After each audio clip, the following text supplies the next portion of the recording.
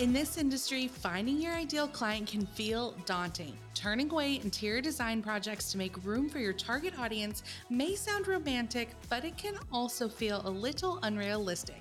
In today's episode, interior design brand strategist Renee Bush, who has helped top designers like Studio McGee, Light and Dwell, and Boxwood Interiors, guides us to find clarity in your brand messaging. Through Renee's proven strategy, we'll identify your unique differentiator as an interior designer after carefully assessing your business goals. Today, we'll help you to identify your ideal client, personify them, and curate your services to both attract and serve them at every stage of life. Hello and welcome to the show, Renee. I am so honored to have you. For everyone listening, I had scheduled an intensive with Renee. I guess it's probably going on 6 months ago now. And it was just the reset I needed to really start thinking about my business long term.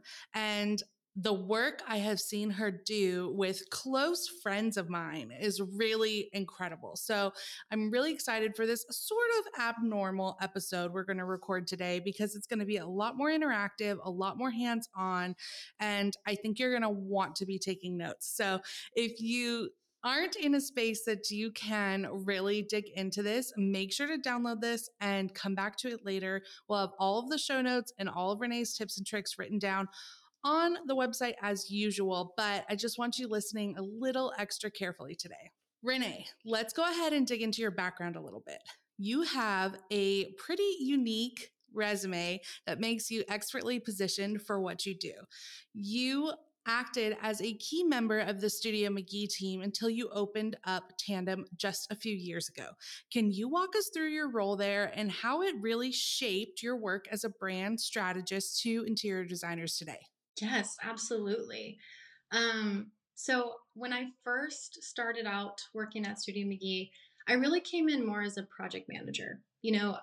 Prior to that, I had worked in a couple marketing departments and in a graphic design studio that did, pretty high level graphic design projects. And I had worked as a producer and project manager. So I came in really saying, I'm fascinated by creative operations. I've worked a ton with designers, with billable hours. I kind of understand how a creative studio runs. So I came in with a lot of that background and wanted to just kind of apply it to their design team. Like they have designers doing billable hours, and just kind of take what I learned about creative operations and see if I could help them run more efficiently and more profitable. So, as a project manager, were you project managing a specific design project or were you project managing designers managing design projects? Exactly. Design manager managing the designers. So like they all have their own projects working closely with Shay. Most design studios work like this. They're managing their own projects, all of the details, everything that goes into everything. Really, where I came in is thinking more about the business side of things. So, like the business process, not necessarily the design process, and keeping those things separate and understanding how they inform each other. But yeah, really more focused on the profitability of that department, how each project was profiting, what auditing, all of that kind of stuff. So really understanding the design operations more than the interior design process. I know I am not speaking solely for myself when I say that that is the part that gets really scary. That is the part that just kind of seems to be scrambling to keep up with the designing of Mhm. running a business. And so I'm so grateful you're going to share some of those insights with us. Could you share your top 3 lessons you learned while at Studio McGee? Definitely. I think first and foremost, just learning about the interior design industry. There's a lot of different schools of thought within the industry and understanding people who approach it a little bit more traditionally or a little more new age or the flat rate versus hourly, the vendors, all the different pieces that make up this very robust industry. So many players, so many, different people that come together to bring a home to life. So understanding all of that was huge. The interior design community, Really getting into the process and understanding the process. I was researching everything I possibly could to learn about the industry, and I that was invaluable, obviously. And then lastly, I think really how to stay true to your purpose and how to connect on an emotional level. I think that's something that Studio McGee and Co has always done amazing at, and really helping people connect to not just the products they sell, but the lifestyle and the emotional feeling behind that. Yeah, absolutely. So I feel like we are in a super unique moment in the industry. Whether someone has jumped into interior design in the midst of COVID, or they were a seasoned designer scrambling to keep up with that demand over the last few years, it's been an unprecedented time. Can you tell us what like the most common phase designers are in when they come to you for a strategy intensive? Totally. I think it's like three different main places in the business that I see the most. So the first is when designers are just starting out and they're also going and doing a ton of research and figuring out what they should price and how the process should go and how to own a business, how to run a business. Like there's so many pieces to that. So really, 0 to 1 years when they're trying to figure everything out. And then the next place is once they've gotten everything started, their business is going, they're getting clients, they're getting projects, and they kind of start asking themselves, like, there's got to be a better way to do this. Like, what's the best way to do this? How do I make this more efficient or more profitable or more enjoyable? Maybe just feeling like there's a little something missing and they want to get more efficient. And then the last one is really designers who have maybe been in the business for a while. People who are used to running their business, people who maybe have a team or they have clients that, they know who they're going to get, they know how to do the process, but maybe they feel like they've lost their way just a little bit. They're like, is this just going to be like this forever? Am I just going to be doing the same stuff, till the end of my career? And really digging deep into what they're looking to get out of their business and how can they innovate and evolve and grow in the direction that they want to grow, feel like they're getting clarity and getting more confidence to have the business that they want. That's so interesting because I always break down our guests at design camp in a really similar way. We group everybody in like years of experience. And so it's either you're just starting out, you've been in business for like 2 to 3 years, 5 years plus, and then 10 plus years. And I certainly feel that, especially these people who have been in business for 10 plus years, once you're in a groove, it's really hard to take a step back and say, wait, could I be doing this better? It's like, even if you are, sometimes it's just nice to get a little confirmation and reassurance that that is the case.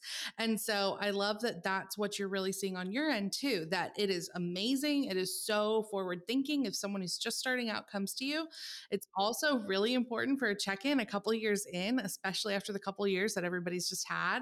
And then also, if you've been doing this for a long time, just being like, hey, am I doing this the best way? Because I have the skills, the portfolio, and the team to really do it the best. So help me make sure I'm doing that. So, in these strategy intensives, talk to us about what you really plan to cover with each of those different pots that you put these clients into.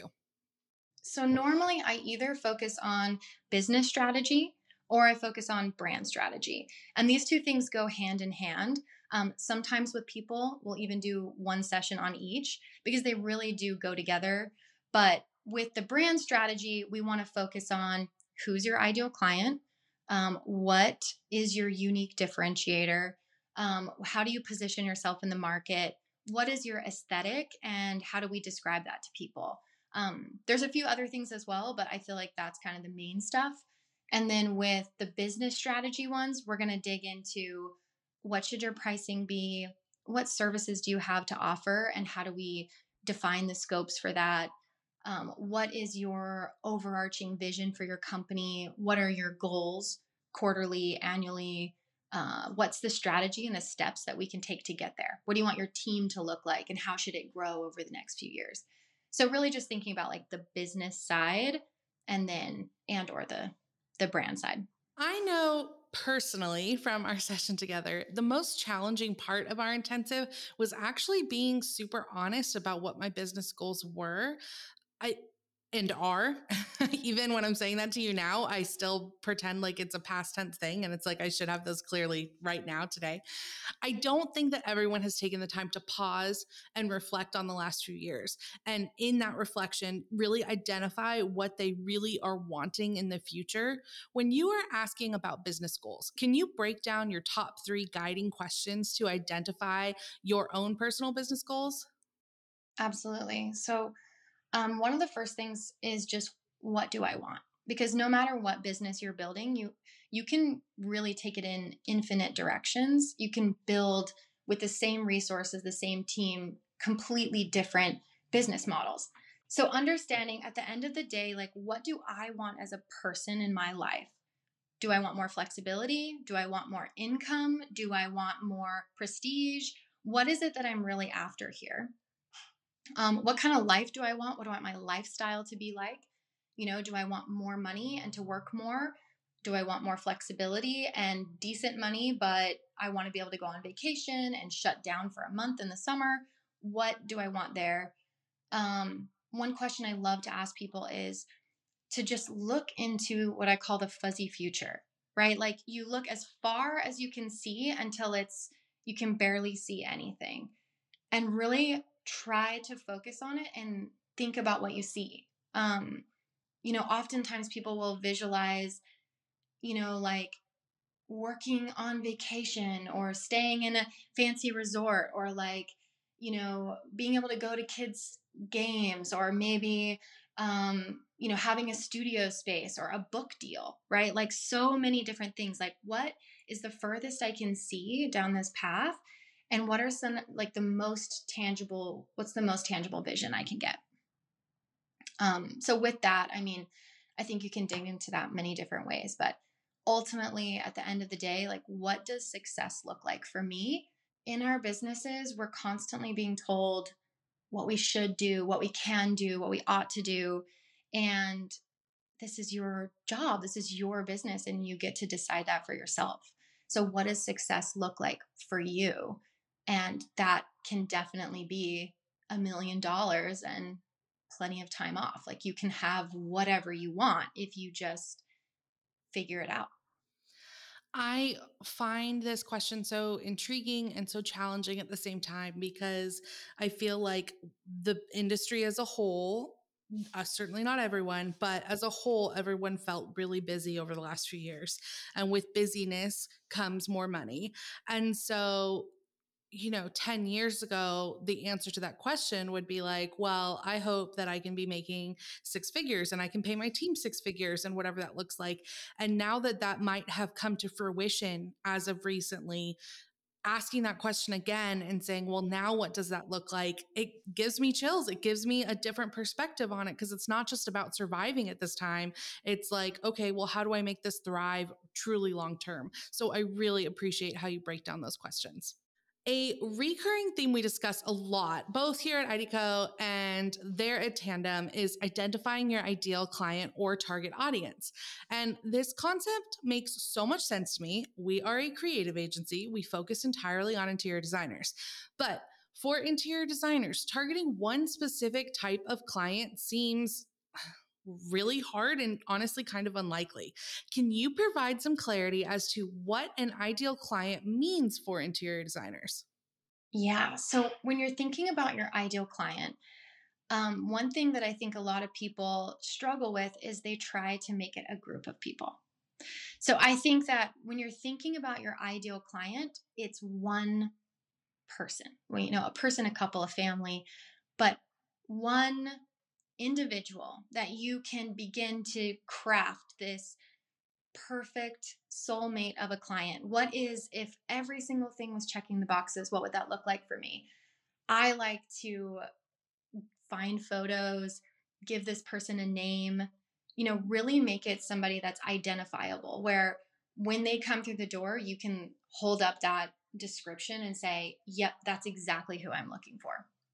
So I don't think it's about like circling into a specific group of people, I think that's where it can get really tricky and really fuzzy and also maybe not even that helpful.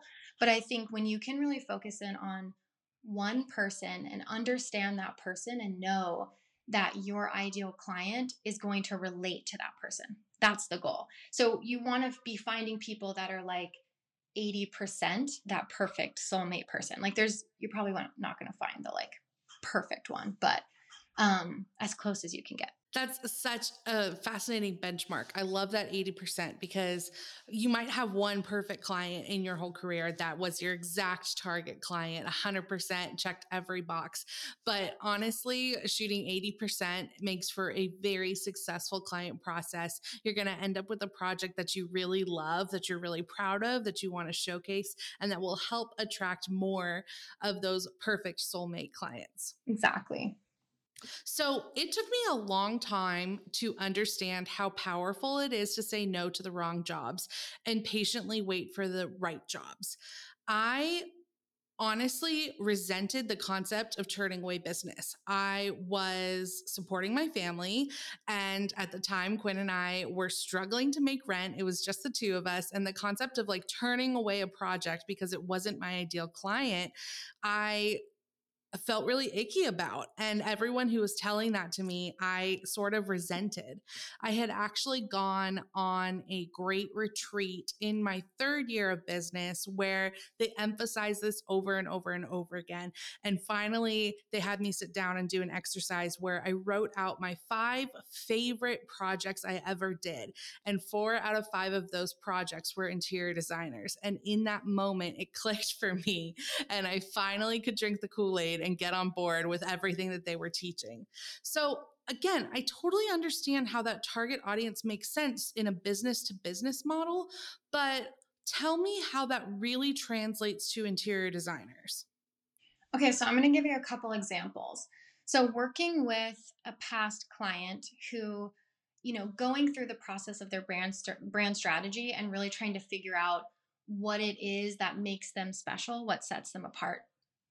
What we really hammered down to was that they really excel at the details of just like, in everything they do, they just really are thoughtful about the details. And I know that a lot of designers are like, that's okay. It's not your unique differentiator that absolutely no one else on earth has. It's the fact that this is what sets you apart as your strongest thing, right? Like your strongest characteristic. So when you get down to that characteristic and you really start to think about what you do best, and then you think about that person who's a nice match for that.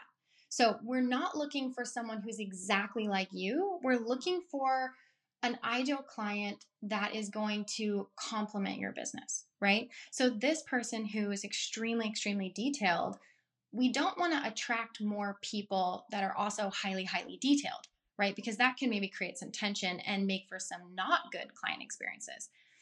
So what we want to do is we want to try to attract someone who wants the details taken care of, not necessarily that they want to be micromanaging every detail. And that comes across in the brand messaging, on the website, in the Instagram posts. When you say we take care of every single detail, right? Like come to us and let us manage everything so you don't have to. You're going to be more likely to attract that right client that will make your process easy, make your life easy, that will really trust you, instead of you saying, we're so, so, so good at the details. We have, we're detailed about everything. That is that is blowing my mind right now. Every single time I talk to you, Renee, you just drop these golden nuggets. But that concept of looking for someone who isn't just like you, but complements your strengths. And I think that detail oriented example, everyone listening can relate to, because if you are detail oriented, you likely do not actually want the client who is also detail oriented, because it can make for a tougher working relationship. When we had chatted last week getting ready for this episode, you gave me a really amazing example of a client that you worked with to help identify what was their unique differentiator. And you talked about hosting. Will you give us that example? Yeah, definitely. So again, with each designer, we really start digging into, what is it that's special about you? So some of the questions that I like to ask are, at the end of the day, what do you want to be known for? What do you want people to think of when they think of you and think of your business? At the end of every project, what do you want someone to say about you? What's the one thing you want your client to say at the end of the project? Um, what is it that you think is your strongest quality, or your team's strongest? Because that's a huge part of this as well. So, like, asking yourself these questions and then seeing if there's any common threads. So, this one designer that I was working with, we were going through asking a lot of these questions. And the thing that she really came up with, that she was like, what I feel like I'm really good at is making everybody feel comfortable, making everybody feel, cared for, thought about. And as we started to dig and dig, what we got to was how incredible of a host that she is, how good she is at thinking ahead, being proactive, having every detail thought out, so that way everyone that's there in this space can have an enjoyable experience. And how she brings that to her interior design practice. She really thinks about everything from that, like, host perspective of, am I setting everything up for everyone to have an incredible time and to feel cared for and to feel attention paid to them? And so she creates spaces that do that. And being able to know that and understand that and bring that into every aspect of her business, whether it's like subtly or more overtly in copy, it just gives her that understanding of who she is and why someone should work with her that not everybody else has, and that builds confidence. And that is, a game changer for a business.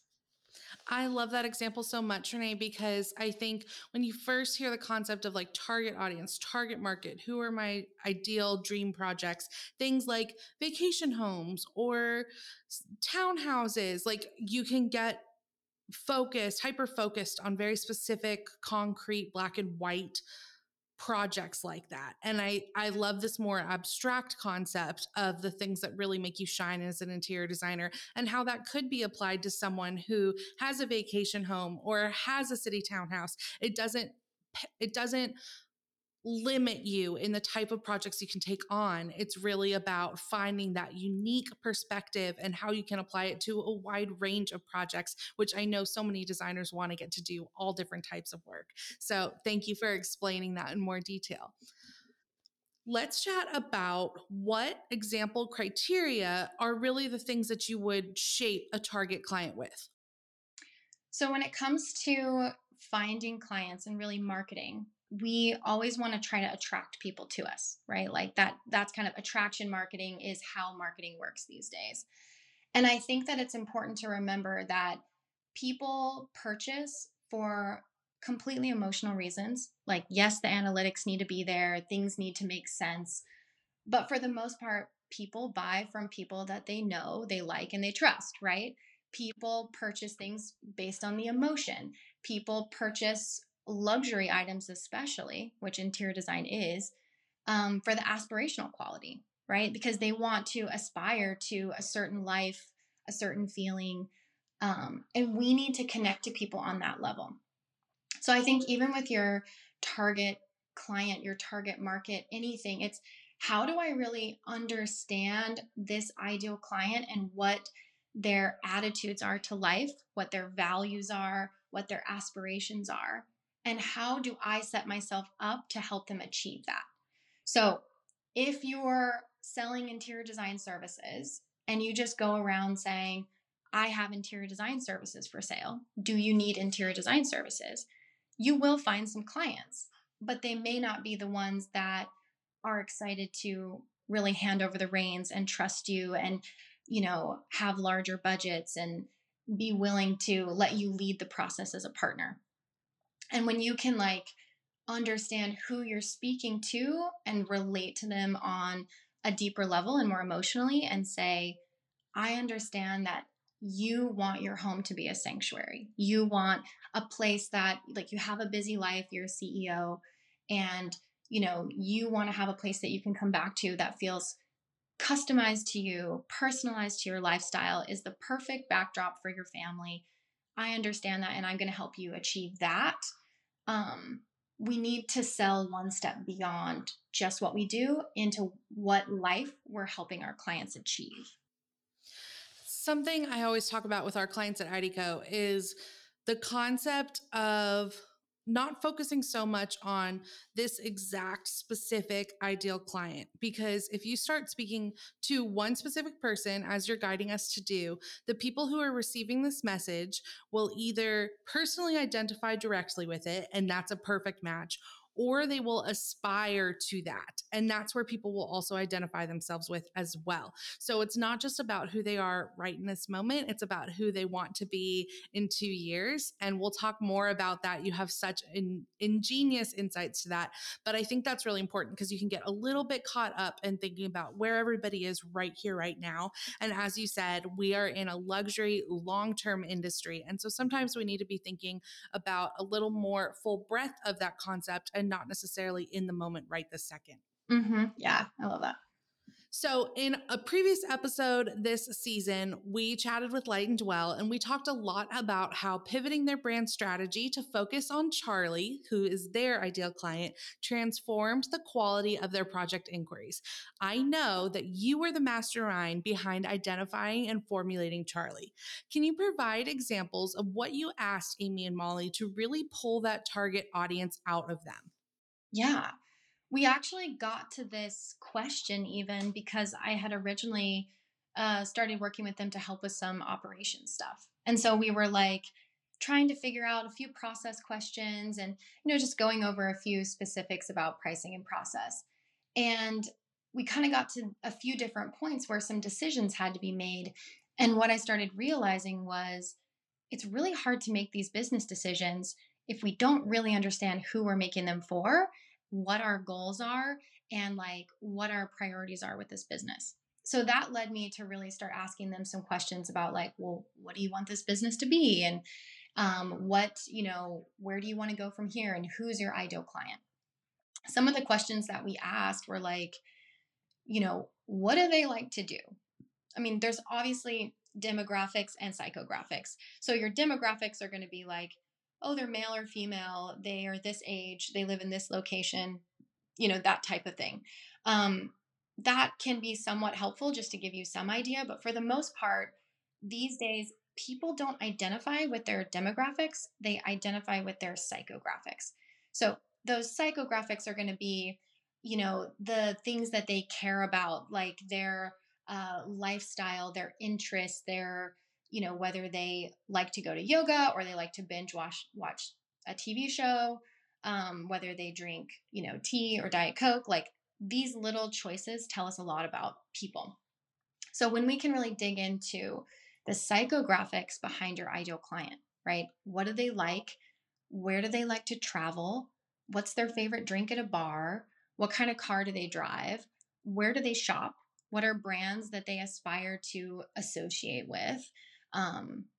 Also like, is this someone who likes to collect little things or someone who gets rid of all the knickknacks? Is this somebody who loves pets, and their dog is their child? Or do we not really like pets and, we'd rather not have pets in the family or whatever. It's trying to understand the psychology behind this ideal client. So asking them a lot of those questions, we started to really get an idea of who this person was, before they even had the name Charlie. It's like, how does this person approach life? So I think this is something that anybody can do for themselves. Like ask yourself these questions, write down a day in the life of my ideal client. Are they working? Are they a stay-at-home parent? Are they, what do they do with their day? What do they spend their money on? What do they care about?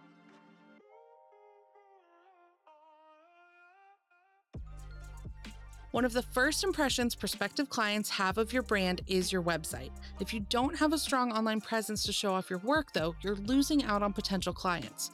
IDECO Studio offers a selection of limited edition website templates designed specifically for interior designers just like you. If you're looking for a more hands-off experience, you can add on implementation and professional copywriting, and we'll have your new website up and running within a few short weeks. Visit ideco.studio to choose your favorite before it sells out. One thing I think is so powerful after you spend the time working out this exercise is once you have an understanding of how these people like to spend their time, it gives you an incredible marketing opportunity. So, when we work with our clients on social media management, we have them answer all these questions because we then go seek out these ideal clients of theirs in the spaces that they are hanging out. So if we know that we are an interior design studio who is only interested in doing local renovations or new build projects, we know we have a very specific area that we are going to be spending our digital time marketing online. So we know that they love yoga, and that means that we will be spending our outbound marketing time on local yoga studios, commenting and engaging with the community there because you have now identified where your ideal client is spending their time out in the universe. And so you can put yourself out there into the universe right next to them.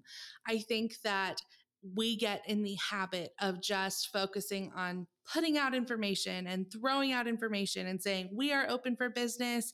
We love this type of client. Come and find us. And I think what is really going to be the pivoting point for seeing those great inquiries come in and to really take you from a few inquiries a month to multiple inquiries a month that are really strong projects is figuring out where these people are spending their time, what their interests are, and making sure that you are aligning yourself with them in those spaces. So it's a lot easier for them to say, hey, yes, I would love to work with you. You are getting in front of them instead of expecting them just to find you. I think it's so important to say, oh man, you want your client to come across your stuff and be like, this is exactly who I've been looking for. Right price, right aesthetic. And I love the way that they think about things. I love their philosophy. I love their business. And like, this is exactly who I want to work with.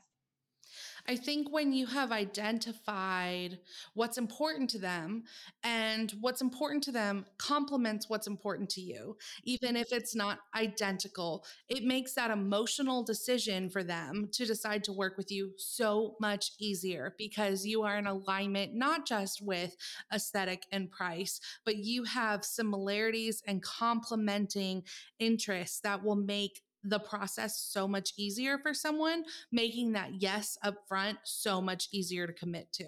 Yeah. And just to take like a quick little tangent, I think that's exactly I think that's exactly right. And like when I first started even working with creatives in a business setting, one of the first things that really fascinated me was businesses are more productive and more profitable. It's good for business for designers to be happy. If you can make designers happy, if you can make sure they're inspired and that they have creative flow and that they have security in their role, and trust that they will be more successful, right? They will get more done. And it's not data entry, right? It's not just show up and put the product out on the factory belt or whatever. Like, you have to create that environment for designers to be successful and the business will profit. And I think that like when you're really pulling in ideal clients, when you're really pulling in people that complement your strengths and value what you have to offer, they value your strengths, you can charge more because they actually value what you have to offer, and everything will go so much smoother. So not only are you working less hard, you're making more money. And that's really where we want to be. We all want to be in a place where we're making great money and we also are working in a really smooth, like fun, creative environment. So last week we chatted in prep for this, and you lit up when you were explaining the term unique differentiator. And you're doing it right now. Y'all listening do not get to see her on camera, but she's glowing talking about this. This is a term that I've heard in the business world. I heard it in advertising school. But I'd love to hear from you, Renee. What does unique differentiator mean to you on a very basic, break it down for us listening who don't know what we're talking about level? So, your unique differentiator is your special quality, it's your superpower. It's the thing that sets you apart and makes you an excellent investment for your partners. It's Yeah, it's superpower is probably like the best word I can think of. Does your unique differentiator always involve the end product somehow? Or can your unique differentiator be something that's in the way you design things? Does that make sense? Is it always Yeah, going to be the end product, or could it be something that's happening in the middle? I think it can be definitely something that's happening in the middle. I actually think it could be anything. And I firmly believe that every single designer out there that's designing homes, that's putting out good work, has a superpower. They have something valuable, that if they can just know what it is and know how to tell people to value it, that they can be really successful. So everybody has this, and it's never exactly the same for any two people. In the same way that, everyone has a different voice when they sing, everyone has a different touch when they design. And it's always going to be unique. The trick is knowing what it is and knowing how to talk about it. I think a lot of people know, well, they know deep down that they're unique, but like, how do we explain that to people? I think can be an additional challenge to it. So, your unique differentiator, as you're trying to process what this is, I find an interesting sort of crossroads. Earlier, you were talking about your big, ultimate, grand, supreme dreams and what you call the fuzzy future, thinking about what you want to be known for. And then part of me is also what exploring how do I identify this first step of my unique differentiator? And I can't help but think, well, maybe I ask people. Do I ask the people, my colleagues, the people I work with, what is it that they see in me that they feel is the standout? And I feel like that's a really great starting point. But then I'm also like so fascinated because when I have identified my unique differentiator, it's almost never what other people say. And I'm working to align those to make sure that what I'm putting out into the world with your coaching is aligning with what the world is seeing, so that what I want to be known for is what people are knowing me for. So talk to me about, how would you start to identify that? Do you ask other people? And if you do ask other people and it's not what you thought, how do you circle that back around? Yeah, I think that's a really good observation and good question. I think your strength is something that has to be something that you also enjoy. So I think really digging into what are you talented at that you also love, because the more you put time and attention into it, you can always get better, because you want your superpower to be something that you actually love doing. So I think it's as much a strength and a talent as a passion. And maybe if other people in your life haven't seen that, it's because you haven't had the opportunity to share that passion with them. So I think digging into what it is that you really care about, what you want to spend your time doing, what you love, and what gets you really passionate, and then really trying to even write it out to yourself. I think asking other people is a great way, because sometimes even hearing the wrong thing helps you to know what the right thing is. It's like any mini miny mo or something. So I do think like asking your clients, what did you really appreciate working with me? Asking your friends and family, what do you think I'm really good at? Um, Definitely asking people in a professional sphere, because your friends and family see you in a completely different light. Um, I think another thing is like writing it out. Writing to yourself is such a powerful exercise, and writing out like, what am I really good at? What do I love doing? What am I passionate about? What type of work days do I love the most? When do I have my favorite work days? That's a question I love to ask people, um, because I think it goes to show what you enjoy. And then I think when you really know what it is and you can say, yeah, that's totally it. That is what I'm really good at. And I love doing that and I want to do more of it. Then you start just letting people know that that's what you're known for. And like, luckily, you can just put it on your website. We are known for our incredible, like just put it out there, and then people will start to associate that thing with you. And that's really a lot of marketing, is figuring out what you want to be known for and then putting it out there consistently for your ideal client to hear in the right place and in the right way for them to really hear and understand you. And I think the people who are doing this the best are the people who are the most consistent. And where that comes from is really knowing who you're talking to and what you have to offer. And when you know those two things, you can be more consistent. And it's only a matter of time before people really see what you're trying to show them. So, tough question. And I'm just being like super honest here. In an industry where everyone is sourcing from the same vendors, working with the same workrooms, finding the same craftspeople, or sourcing similar vintage, how unique does this unique differentiator really have to be? I think everyone's is unique. And I think if it isn't, it's only because people haven't really dug down deeper. So, yes, we use a lot of the same things. We have a very similar process. There's a lot that is similar, but there's always going to be something that you do that can be unique to you, right? And I think the key here is look around at other people, familiarize yourself, and then put it away and make decisions based off of yourself. Um, when you go and you try to do everything the way that everyone else is doing it, or you're copying, what you've heard other people are doing, I think sometimes that can make it a little bit more difficult for you. So I think when in doubt, like really looking inwardly, look at my ideal client, what would they really want? You know, a lot of people may offer this one type of service that you don't want to because you don't like doing it. So really thinking about like, well, what would my ideal client like instead? Or coming back to yourself and saying, okay, how can I do this my way?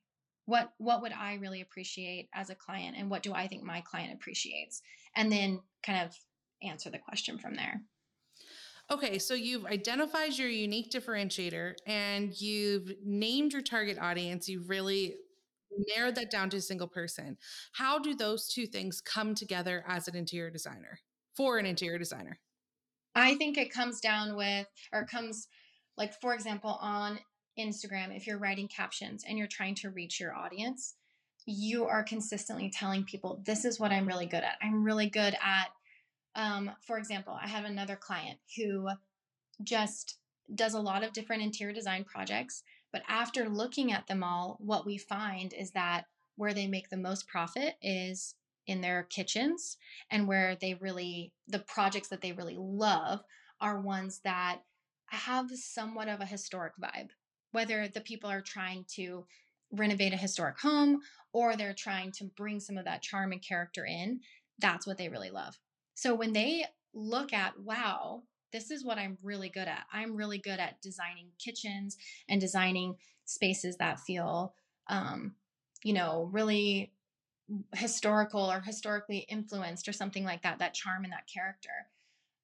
When they can start putting that out, this is what I do, then their ideal client who's like, oh my gosh, I just bought a historic home and I really want it to feel, true to the era, or I want to have some of these details, they're going to then be attracted to you. So I think it's knowing what it is and then putting it out on social media, really weaving that thread through everything.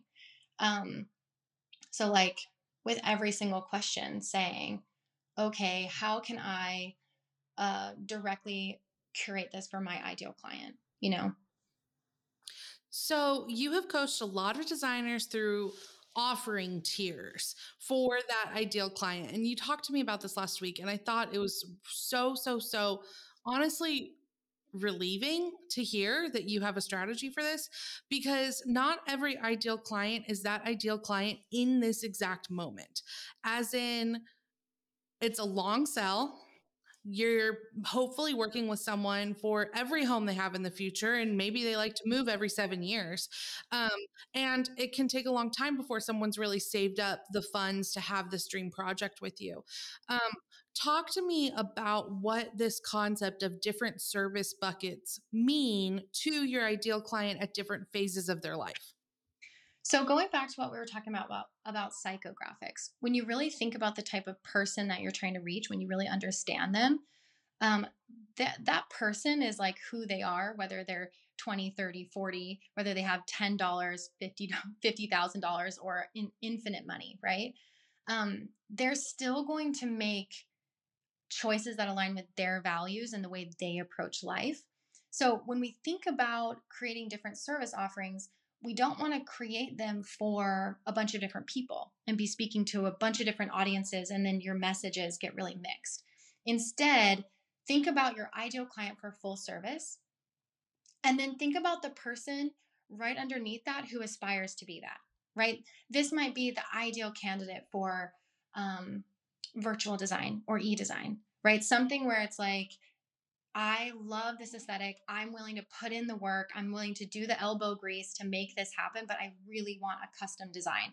I'm going to pay the money for the custom design. And I understand that I'm not going to get the full service experience, but I am going to get that quality design. And that is worth it to me. And this investment is so valuable.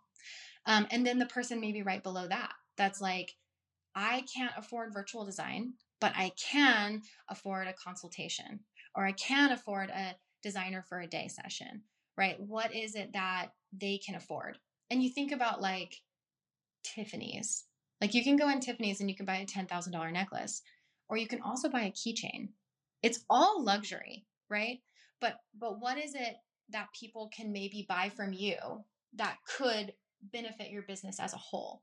So some of these smaller services, I will say, like, if you enjoy doing them, because if you hate them, then maybe they're not the best fit. But if you think about these services, they can bring in faster cash. You can sell them consistently. Team members can help with them. There's a lot of value to increasing the revenue for your whole business by offering a few smaller services. And one thing I see designers do a lot is they have full service design because they really believe this is the right way to do it. This is the best experience. And they're totally right. That is the best way to do it. But not everybody can afford that. So if we can create a couple other options that people could afford, we can now make more money on the same size audience, on the same people coming toward us. But rather than discounting our best offering to make it affordable for people, instead we give them something very profitable for us that matches their budget.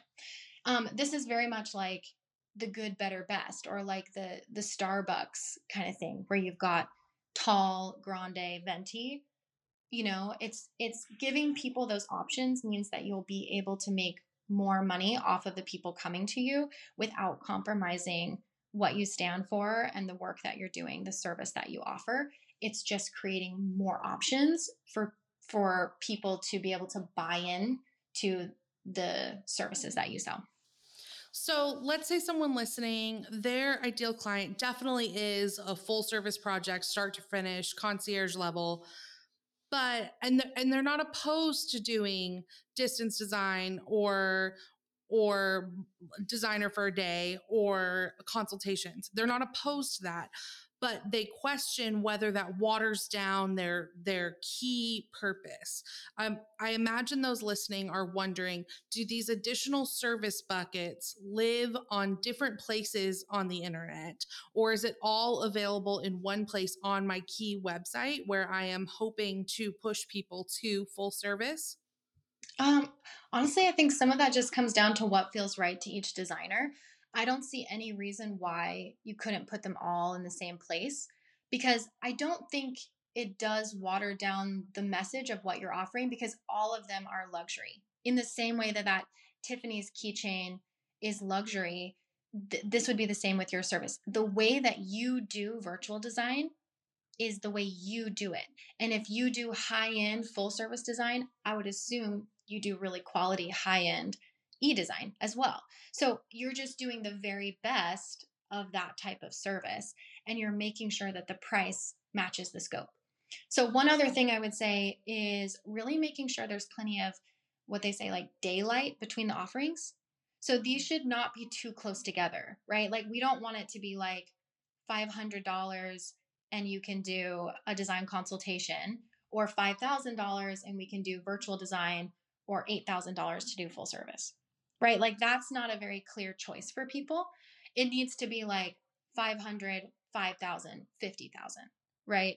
So something where it's so obvious to the client which bucket they fall in, they come to you and there's no question, they know where they fit in because they know what they're looking for. So, what are 5 key steps that our listeners can take over the next let's say 30 days to identify, clarify, and really target those ideal clients? I think first, like we've talked about, is to create a description of your ideal client. So answering those questions, writing out a day in the life, give them a name. And sometimes it can feel really silly. Like I've done this with so many designers, and people oftentimes like kind of laugh, and at first they're like, I don't know. And then you start getting into it and you're like, oh, they totally wear golden goose shoes and they love spicy margaritas, and and you can kind of get really into the story. So lean into it and really try to like define this person as specifically as you can. Number two, like I said, find images to represent them, give them a name, make this somebody that like everyone in the studio would kind of know, like be able to joke about and be like, oh, that's totally our person or not. Um, I think also to curate your discovery call questions and your intake form to help you identify, not always to scare them away or anything, but just to help you identify if this is the person for me. Whether that's a drop down that's like, is this a full scale renovation, partial renovation, or, a small scope project? Like, what are little things that you can help identify to yourself so that you know when they're coming in, whether or not they're a good fit? Um, and then speak directly to your ideal client on social media, your website, everything, really trying to tie that thread all the way through.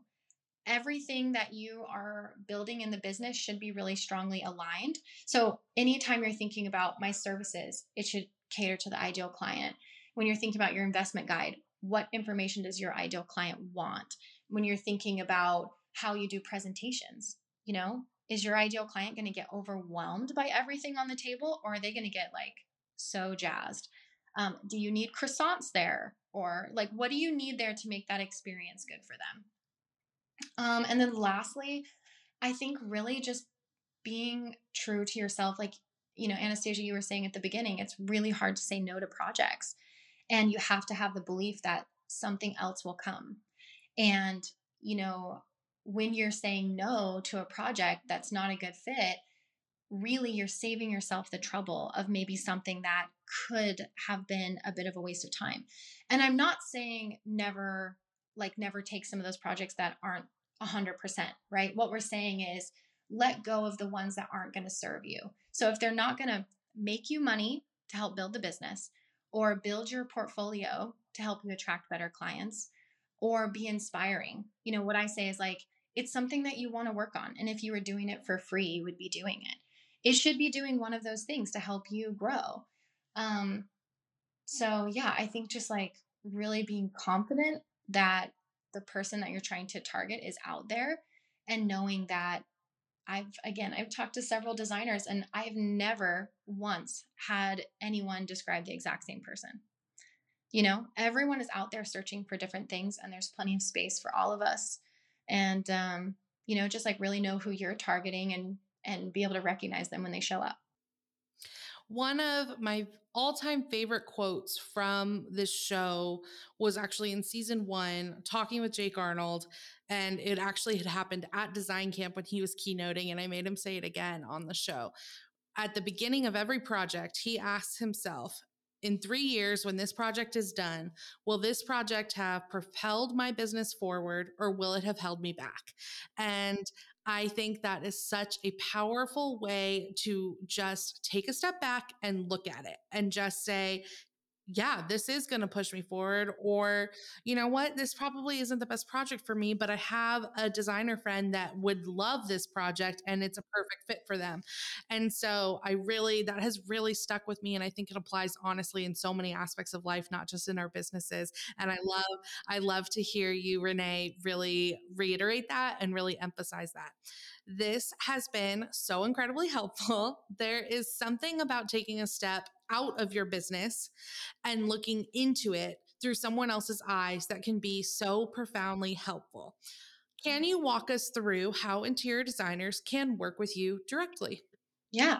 We normally do 90-minute one on one strategy sessions or full day strategy intensives. Thinking about my own ideal client, I know how busy a lot of designers are. And so rather than doing like a bunch of ongoing services, our goal is to make them as concentrated and in depth as possible. and efficient. Other than that, we also offer brand messaging, copywriting, and brand and website design as a design agency. That is so exciting. I love that you do those short-term ones. I actually need to get on your books because I feel like I want to check in with you probably on a quarterly basis. Like you said, doing stuff like weekly or monthly, too busy to do so, but to have a check-in and really just like hold me accountable seems like a really nice way to just force my friendship upon you. So I love that. Renee, thank you so much. If you missed anything in today's show, you can find all of it in our show notes at idco.studio/podcast.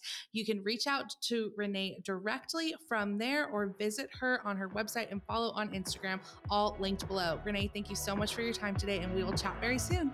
Okay, thanks.